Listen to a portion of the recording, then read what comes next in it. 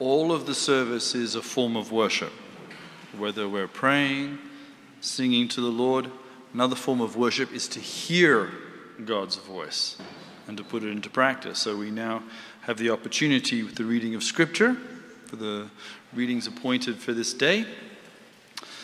The prophet Jeremiah will talk about God's continued favor for the people of Zion. And in the book of Acts will remind us that God also invites the Gentiles to his family. And then in the Gospel of Matthew, we'll hear of the first encounter with the risen Jesus. So let's open our ears and our hearts to hear what God has to say to his people. The first reading is taken from the book of Jeremiah, chapter 31, verses 1 to 6. Jeremiah, chapter 31, verses 1 to 6. If you're still looking for Jeremiah, it's after Isaiah. At that time, declares the Lord, I will be the God of all the families of Israel, and they will be my people. This is what the Lord says. The people who survive the sword will find favor in the wilderness. I will come to give rest to Israel. The Lord appeared to us in the past, saying, I have loved you with an everlasting love. I have drawn you with unfailing kindness. I will build you up again, and you, virgin Israel, will be rebuilt. Again, you will take up your timbrels and go out to dance with the joyful. Again, you will plant vineyards on the hills of Samaria. The farmers will plant them and enjoy their fruit. There will be a day when watchmen cry out on the hills of Ephraim, come, let us go up to Zion, to the Lord our God. This is the word of the Lord.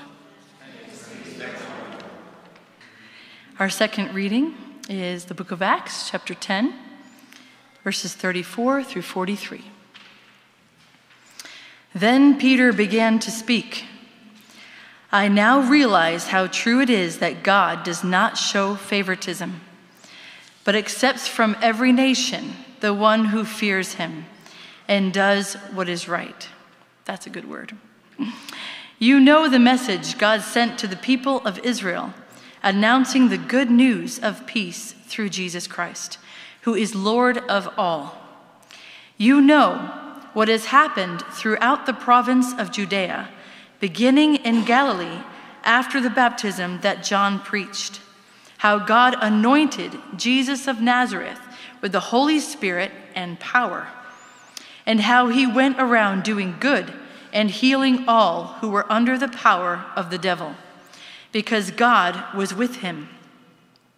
We are witnesses of everything he did in the country of the Jews and in Jerusalem. They killed him by hanging him on a cross, but God raised him from the dead on the third day and caused him to be seen. He was not seen by all the people, but by witnesses whom God had already chosen, by us who ate and drank with him after he rose from the dead. He commanded us to preach to the people and to testify that he is the one whom God appointed as judge of the living and the dead. All the prophets testify about him, that everyone who believes in him receives forgiveness of sins through his name. This is the word of the Lord. Thanks be to God. Amen. Let us rise and stand before the Lord for the reading of the gospel. The last chapter of Matthew. In Hebrew, his name means God's gift. A Jewish writer, he writes to a Jewish audience about the Jewish Messiah. Everything he addresses, from the genealogy to the baptism, to the parables, to the miracles, to the crucifixion, points for a Jewish audience about their Jewish Messiah. Now he comes to the end of the story. Matthew chapter 28 and verse 1. And after the Sabbath, As the first day of the week began to dawn, Mary Magdalene and the other Mary came to see the tomb. And behold, there was a great earthquake. For an angel of the Lord descended from heaven and came and rolled back the stone from the door and sat on it. His countenance was like lightning, his clothing as white as snow. And the guards shook with fear of him and became like dead men. But the angel answered and said to the women, "Do not be afraid, for I know that you seek Yeshua, who was crucified. He is not here, for he is risen, as he said. Come, see the place where the Lord lay, and go quickly and tell his disciples that he is risen from the dead. And indeed, he is going before you into the Galilee. There you will see him. Behold, I have told you." So they went out quickly from the tomb with fear and great joy and ran to bring his disciples word. And as they went to tell his disciples, behold, Yeshua met them, saying, "Rejoice." So they came and held him by the feet and worshipped him. Then Yeshua said to them, "Do not be afraid. Go and tell my brethren to go to the Galilee, and there they will see me." This is the word of the Lord. You may be seated. Lord, I ask that the words that come from my mouth and the meditations of my heart may be acceptable in your sight and bring edification to your people this evening. And I ask this for the sake of Jesus, the risen Lord and Savior. Amen. I'd like to look at the passage briefly. This is the passage that we read in Matthew 28. And, there's always a challenge for preachers, especially on a day like today. Do you preach the event or the holiday, or do you preach the passage? And both have their merits, and both have their drawbacks. But let's look at Matthew's resurrection story. His story, of course, has many things in common with the other three Gospels. There is a very high degree of agreement, but there are some things that are distinctive. And I'd like to point out some of those things that are distinctive and what they mean to us. So I'd like to start at verse 1. After the Sabbath at dawn on the first day of the week. So his understanding of the resurrection is a little bit different from the other Gospels, because now he places the resurrection just after the Sabbath, which is when? As the sun goes down. The Sabbath ends at sundown. And so the Greek tells us that this event is what we call in Hebrew Motzei Shabbat, the going down of the Sabbath. Yes, the going down of the Sabbath. And this is where Matthew puts the resurrection event. Always reminds me of St. Augustine. St. Augustine is sometimes unfairly accused of only being anti-Semitic, but at the same time he had a great deal of sympathy and understanding for the Jewish people and even for Jewish believers. And when he was asked once, why didn't Jesus rise from the dead on a Saturday, he said, of course Jesus couldn't violate the Sabbath. So he had to wait till after the Sabbath. But what this says to me, is very simply this, that the gospel, yes, what we call the gospel, which, by the way, is not about getting saved. Yes, can I read to you, yes, in several places, what the gospel is, all right? Because I want to set the gospel in its right context. According to Romans chapter 1, it says that Paul, who's called to be an apostle, and he's set apart for the gospel of God, yes, for this good news that God is bringing to the world.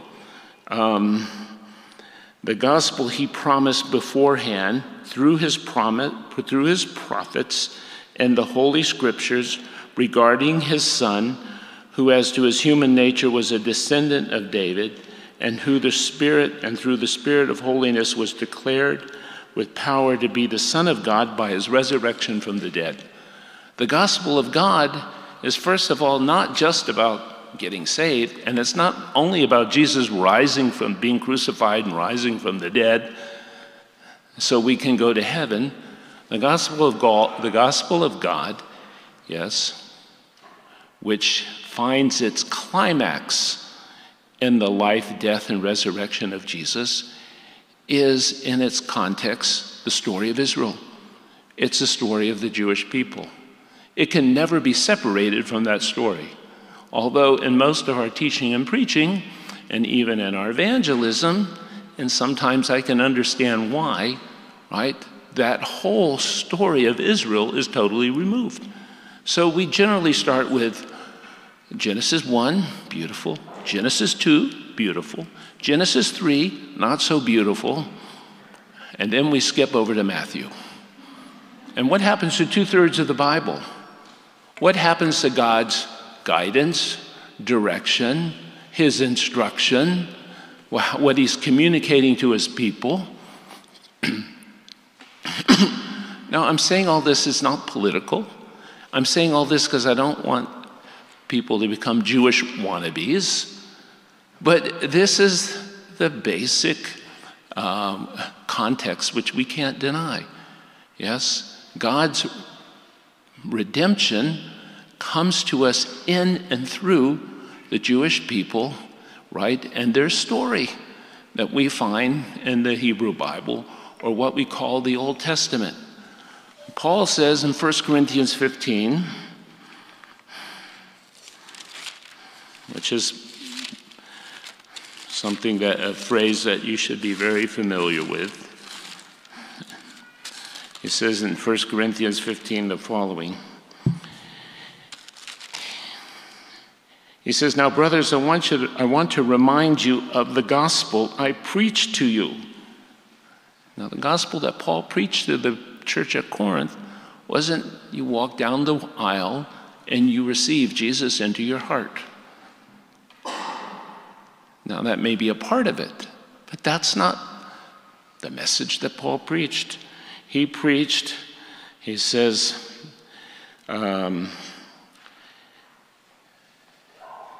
he said, "To preach to you which you received and on which you have taken your stand."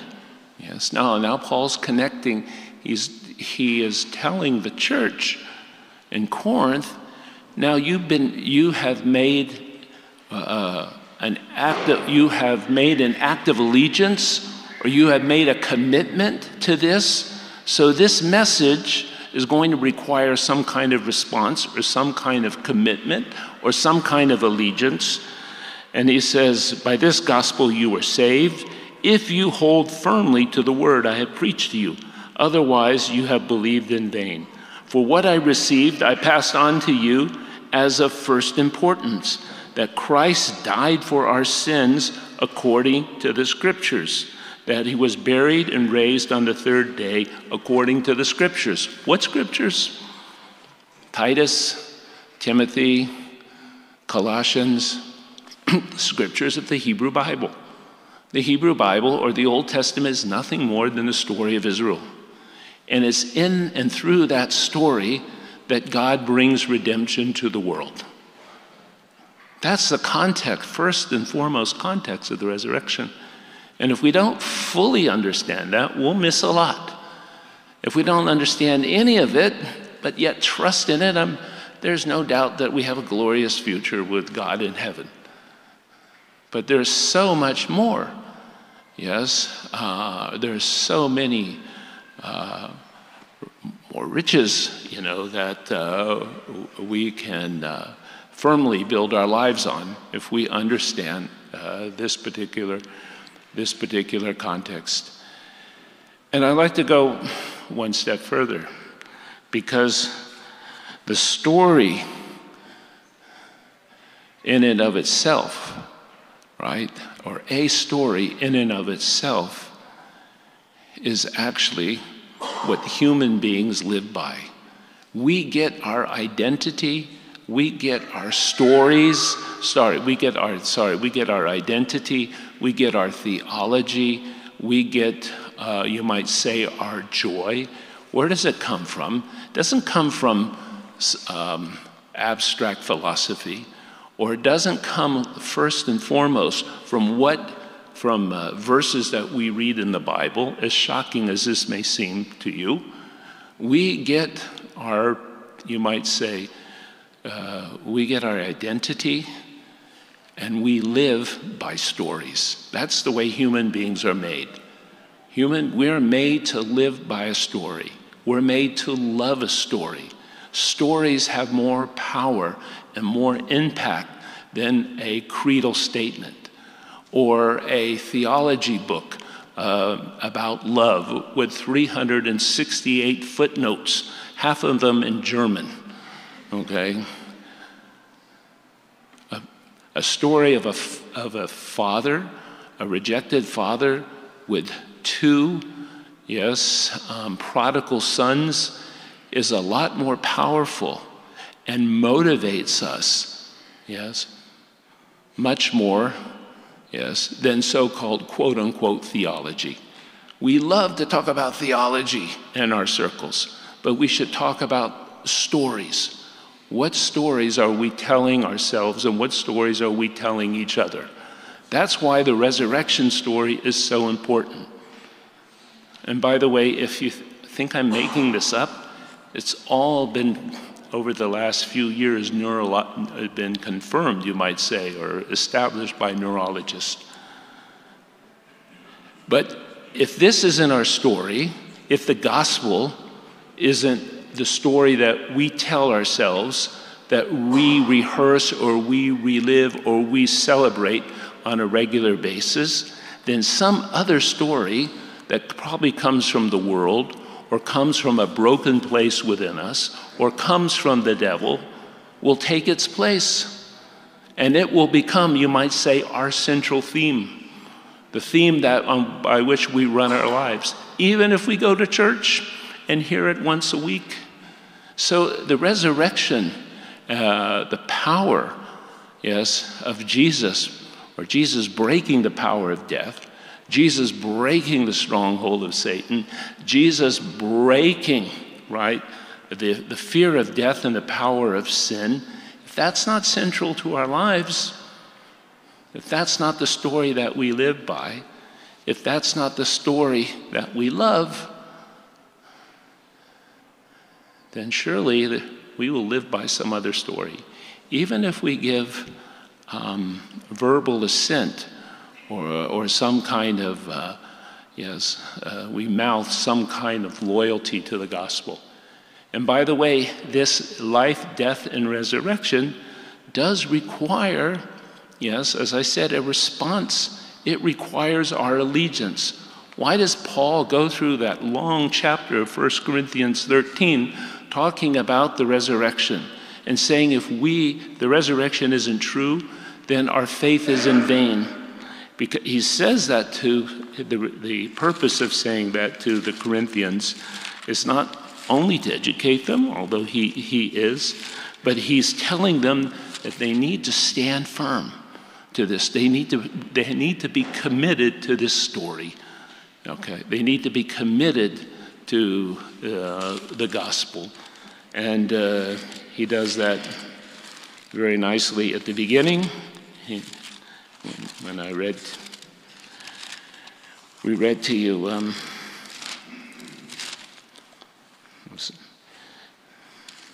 I apologize. It says, by this gospel you are saved if you hold firmly to the word I preached to you. Otherwise you have believed in vain. And then he ends the chapter, or ends the discussion by saying, therefore, dear brothers, stand firm, let nothing move you. Always give yourself fully to the work of the Lord, because you know that your labor is not in vain. The next thing that struck me in this chapter, was the effort that the powers of this world went to in order to try to kill Jesus. And I think I believe this is an important lesson for us and in the day and age in which we lived. Matthew's gospel starts off with King Herod. King Herod wants to kill Jesus. King Herod actually had a palace. We're pretty much today here at Christ Church sitting on the palace or standing on the remains of King Herod's palace. This is where the Magi met Herod. And of course, Herod tried to trick them, etc., etc. Herod, of course, eventually kills babies in Bethlehem. The Magi go and find Jesus and joyfully worship him.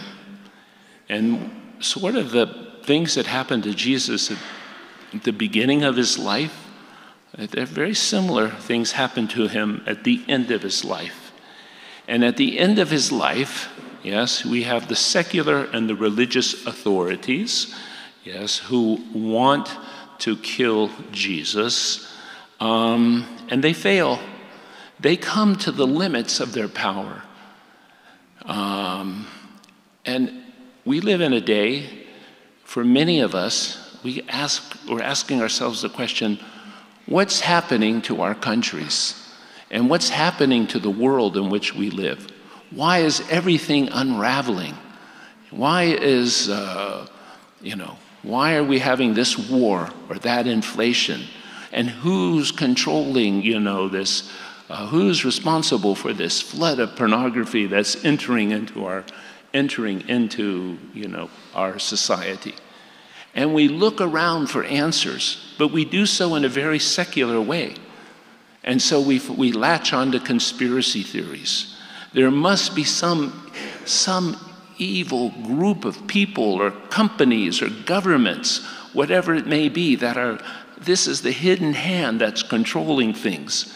And we begin to sort of misapply or to misuse our time and energy and even misdirect our prayer focus. And we end up battling flesh and blood. We end up battling flesh and blood. Yeah, by the way, all these conspiracy theories, in many ways, are just the result of secularization. A few hundred years ago, we all believed that either God was in control of the world or there was spiritual warfare going on. Now, we've pretty much put that aside, and we believe somehow it's all about human beings. I am sure there are people plotting evil things. And I'm sure people, or organizations, or corporations, or governments, or elites, whatever you want to call them, from time to time probably try to, control world events or stage world events. But even if that is so, ultimately, they will always fail. They will never succeed. They will never replace God, right? Just as they tried to kill Jesus, they failed. At the beginning of his life, and maybe in the middle of his life, at the end of his life, Yes, there is a limit to what we might call secular power, or to the power of human beings. Yes, this reminds me of the Messianic Psalm. Yes, Psalm 2. Yes, which is very appropriate to remember on this day. Psalm 2 says, "Why do the nations conspire and the peoples plot in vain? The kings of the earth take their stand, and the rulers gather together against the Lord, against his anointed one. Let us break their chains," they say, "and throw off their fetters. The one enthroned in heaven laughs. The Lord scoffs at them. Then he rebukes them in his anger and terrifies them in their wrath, saying, I have installed my king on Zion, my holy hill. Yes, I will proclaim the decree of the Lord. He said to me, you are my son. Today I have become your father. Ask of me, and I will make the nations your inheritance, the ends of the earth your possession. You will rule them with an iron scepter. Yes. Human, secular powers have their limit, and we don't need to fear them. We don't need to fear them. We can be cautious. We don't have to go along with them. We may have to declare our allegiance to Jesus to be one or higher than, one to our government or our community or our denomination at times.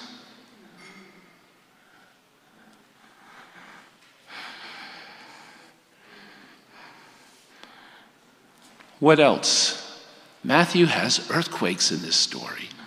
Now, Matthew's account of Jesus and his resurrection, I have to disagree with my new friend, Reuven Daron, who said Matthew had a dramatic account.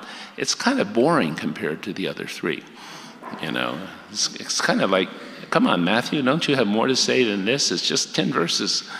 Yeah, and John is so much more dramatic and emotional. But what happens around the death of Jesus in Matthew's gospel is really, really significant. Because you have, before the death of Jesus and after the death of, before the death of Jesus and after the resurrection, you have earthquakes. Yes, earthquakes here in Jerusalem. And I can't think of a better, you might say, better image to remind us, right? That the resurrection, yes, was, or maybe we should say, the resurrection still is, an earthquake. Yes. It is something dramatic, right? It is something unexpected. It is something that shook the earth and continues to shake the earth today. But we've domesticated it. We've turned it into Easter cards and the Easter parades and chocolate bunnies. Yes? And in the church, well, I'm all for chocolate as long as it's 90%. And in the church, what do? We've also domesticated the earthquake. Maybe because we're afraid of it or afraid of its power. And so we preach it once a year, or we take it out at funerals and dust off the idea of the resurrection and say to people, yes, you have eternal life. That's good life too.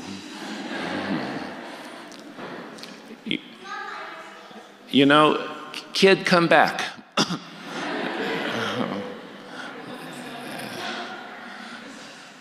The fewer kids, the longer the sermon. No, we're getting there. It's an earthquake, and we have domesticated it. Oh yes, if you believe in Jesus, when you die, you can go to heaven. But it's not a daily reality. that somehow shakes our lives and shakes the lives of the world around us.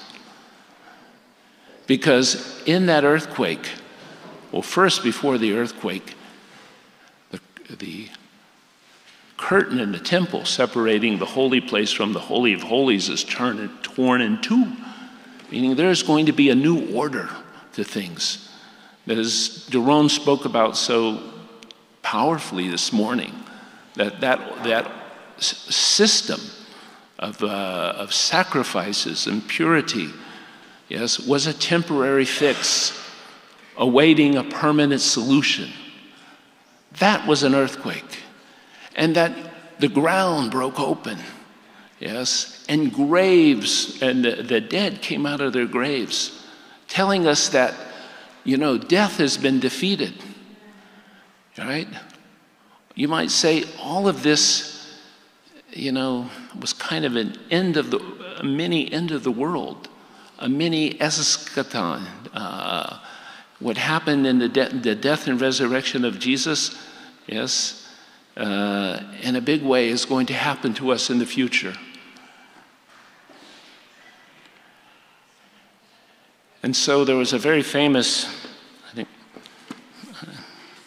theologian by the name of Jaroslav Pileggi, and he challenged us, the church, in this way. He said, the death of Jesus doesn't shake us and disturb us, right? The death and resurrection doesn't kind of push us out of our complacency. He says, I don't know what will. So he said, let me put it like this. He said, if the resurrection is true, then nothing else matters. Yes? If the resurrection is true, if it was a real event, I think most of us believe that, then nothing else matters. He said, but if the resurrection is a lie, if the resurrection isn't true, then nothing else matters. That's how essential all of this is. Yes, that's how critical all of this is.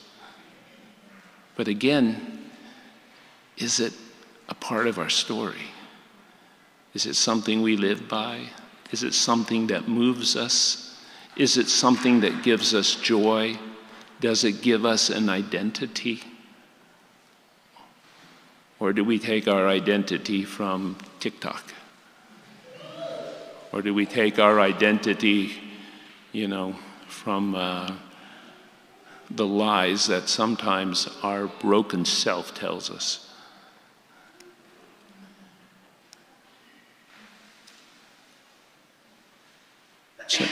It's an earthquake. And then, just going on a little bit more, here you have the angel who says to the women who go to the tomb,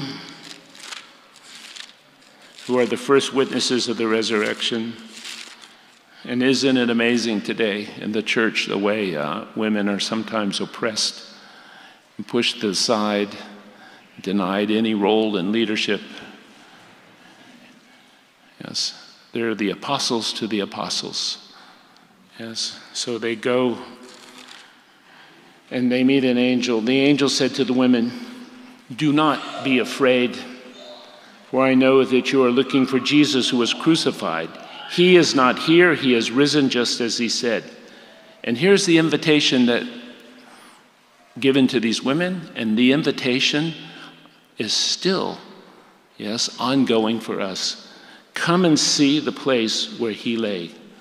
Then go quickly tell his disciples he is risen from the dead. Come and see the place. That invitation is an ongoing one. It's okay, by the way. But, no one's saying amen, so I know he's appreciating. Any church that doesn't have a bunch of yelling kids is not really a church, so I need to pay you to stay. Come and see. Come and see. Let's all go and look. But where are we going to look? Are we going to go to the Garden Tomb? Are we going to go to the Church of the Holy Sepulchre? Are we going to get caught up in that kind of minor, unimportant argument? Or are we going to see, are we going to focus on what the risen Jesus, yes, not the dead Jesus, what the risen Jesus has done in the lives of people for 2,000 years? Not just my life, but the lives of hundreds, millions of people. Millions of people, yes, have met a risen Jesus. That risen Jesus has transformed their lives. That risen Jesus, right, has motivated them or changed them to the point that hundreds of thousands, perhaps also millions, have been willing to give up their lives for his sake, or have been willing to give up their time or their money or their finances, right? Or to endure suffering, or to go out and take risks, right? In order to go tell others that he is risen from the dead. That is the proof of the resurrection. Those are the people, by the way, that we should honor and appreciate and admire. It's not just about me and my experience. And though I've said this before, I think I need to say it again. Because if today we witness or we want to share our faith or to share our reality, many people will come back to us with, well, that's your truth, but I have mine. And what do you say to that? You say the following: this is not my truth. This is the truth of hundreds of millions of people over 2,000 years. This is our truth. It's our truth. We have millions of witnesses against your one so-called testimony or your one experience. Jesus has changed lives. And not only has he changed lives, those changed lives have changed the world. Yes. They have changed the world for the better. And yes, I know it's not perfect and there's still, but the followers of Jesus, motivated by his resurrection, yes, empowered by his resurrection, right, have built schools and hospitals and fought against slavery and oppression and worked for civil rights, built up family, strive for peace in the world through the creation of what we call international law. Again, that is the resurrection.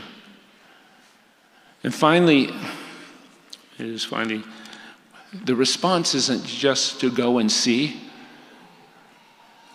What do the women do? They fall down and worship.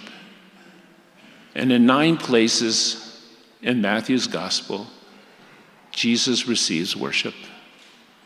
Yes, Jesus receives worship. Now, he always points to God and asks God to, he tells others that the rich young ruler, or his encounter with the devil, yes, only God alone should be worshiped. But when people do prostrate themselves and people bow down, and the word in Greek is more than just to kneel in reverence. In many cases, it's undeniable that it's talking about worship. Yes. Our response is not only one of coming to see or going to see, but it also means kneeling at the feet of Jesus, right, and paying him the homage or the veneration that's due to him. And this is not idolatry. We're not worshiping a man. We're worshiping a God who took a human form. That's the difference. And in a city like Jerusalem, it's sometimes hard to make this point. Yes. This is not about Jesus becoming a God. This is about God becoming Jesus. All right. Let's make sure that yes. Finally, then this should be in the gospel, but it's not. Yes. The result of Jesus and his exaltation. Yes, we have the end of Matthew 28, which is part of the resurrection story. And this is a passage we'll read right after Pentecost. But for now, I just want to make mention of it. Yes, yes. The vindication of Jesus, the glorification of Jesus, is because of the resurrection. And that's why Jesus can say, all authority in heaven and earth has been given to me. Therefore, go and make disciples. Yes. First, the invitation was to come, and now the invitation is to go. But why are we going? I mean, this could be just some kind of imperialism. Yes, we're taking somebody's religious ideas, and we're going to other countries or other societies or, other communities in our own nation, and we're telling them to be like Jesus. That's a chutzpah. That's kind of, especially in the day and age in which we live, boy, that's the worst, that's the worst kind of imperialism. And especially since Christianity was so identified with Europe. We can't say that it is anymore. Surely the center of Christianity today is not in Europe, not in Geneva or Rome. It's in Uganda or Lagos or Singapore.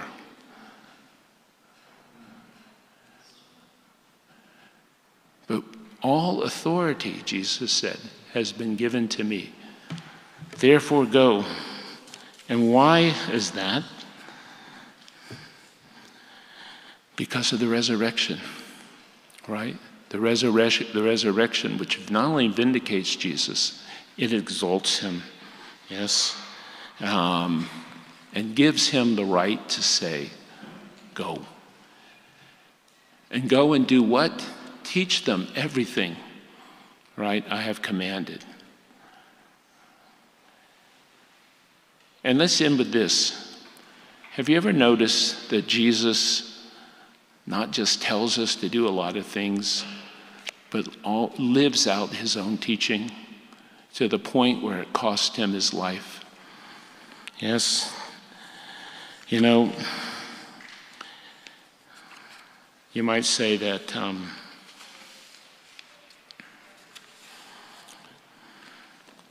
when Jesus says, if you try to save your life, you will lose it. So Jesus purposely lays down his life and in the end saves it. Jesus becomes a servant, which in the end makes him great. And Jesus puts himself last, right? Only to become first. He models his teaching for us and invites us, yes, with the authority that he's given by the resurrection, yes, to respond differently. And the response is, right, first and foremost, for us to always recenter this story, yes, or this event in the story of Israel. Not so that we can wave an Israeli flag or dance the hora, but rather so that we can see God's faithfulness, long faithfulness, and his patience in bringing redemption. And our response to all that is to stand firm, right? To maintain our allegiance. And secondly, Jesus said, don't be afraid. Don't be afraid of the secular powers around us, or the government, or the turmoil, or the disorder. These things get worse, and sometimes they get better. Don't be afraid, because God is still in charge of history. Even though human beings are working overtime in order to create mayhem. Yes, that in the midst of all this, God's purposes are still being accomplished. And let's have that long view and be encouraged by those who have gone before us and been faithful, and motivated and empowered by a risen Jesus. That will include worship, and will also include going. Yes. In your going, Jesus says, make disciples. And it doesn't matter if you're going across the street to help a neighbor, or you're going to China. In your going, yes, the risen, exalted Jesus, the glorified Jesus, the vindicated Jesus, yes, because of the resurrection, tells us to go. So, Father, we pray that as your community, yes, we will be challenged by the resurrection. We pray that we will not so domesticate this or so ignore this that it really becomes unimportant to us. We ask instead that your Holy Spirit, yes, will motivate us, yes, to live, to allow you to live your life in us so that we can experience that power of the resurrection. And Father, even if it means sharing in his sufferings, we pray that as your followers, or the followers, disciples of Jesus, we will not be afraid. And that the joy of a risen Jesus will indeed empower us and animate us and ultimately give us an identity as the people of the resurrection. And we do ask these things, Lord, because we are weak and misguided and sometimes even lazy. We pray that you will come to your people and indeed strengthen us. Amen. Thank you for listening. If you've been blessed by this teaching, let us know by leaving a comment on our Facebook page, on SoundCloud, or by leaving a review in Apple Podcasts. You can offer practical support by giving a donation at christchurchjerusalem.org. Thank you, and blessings from the City of the King.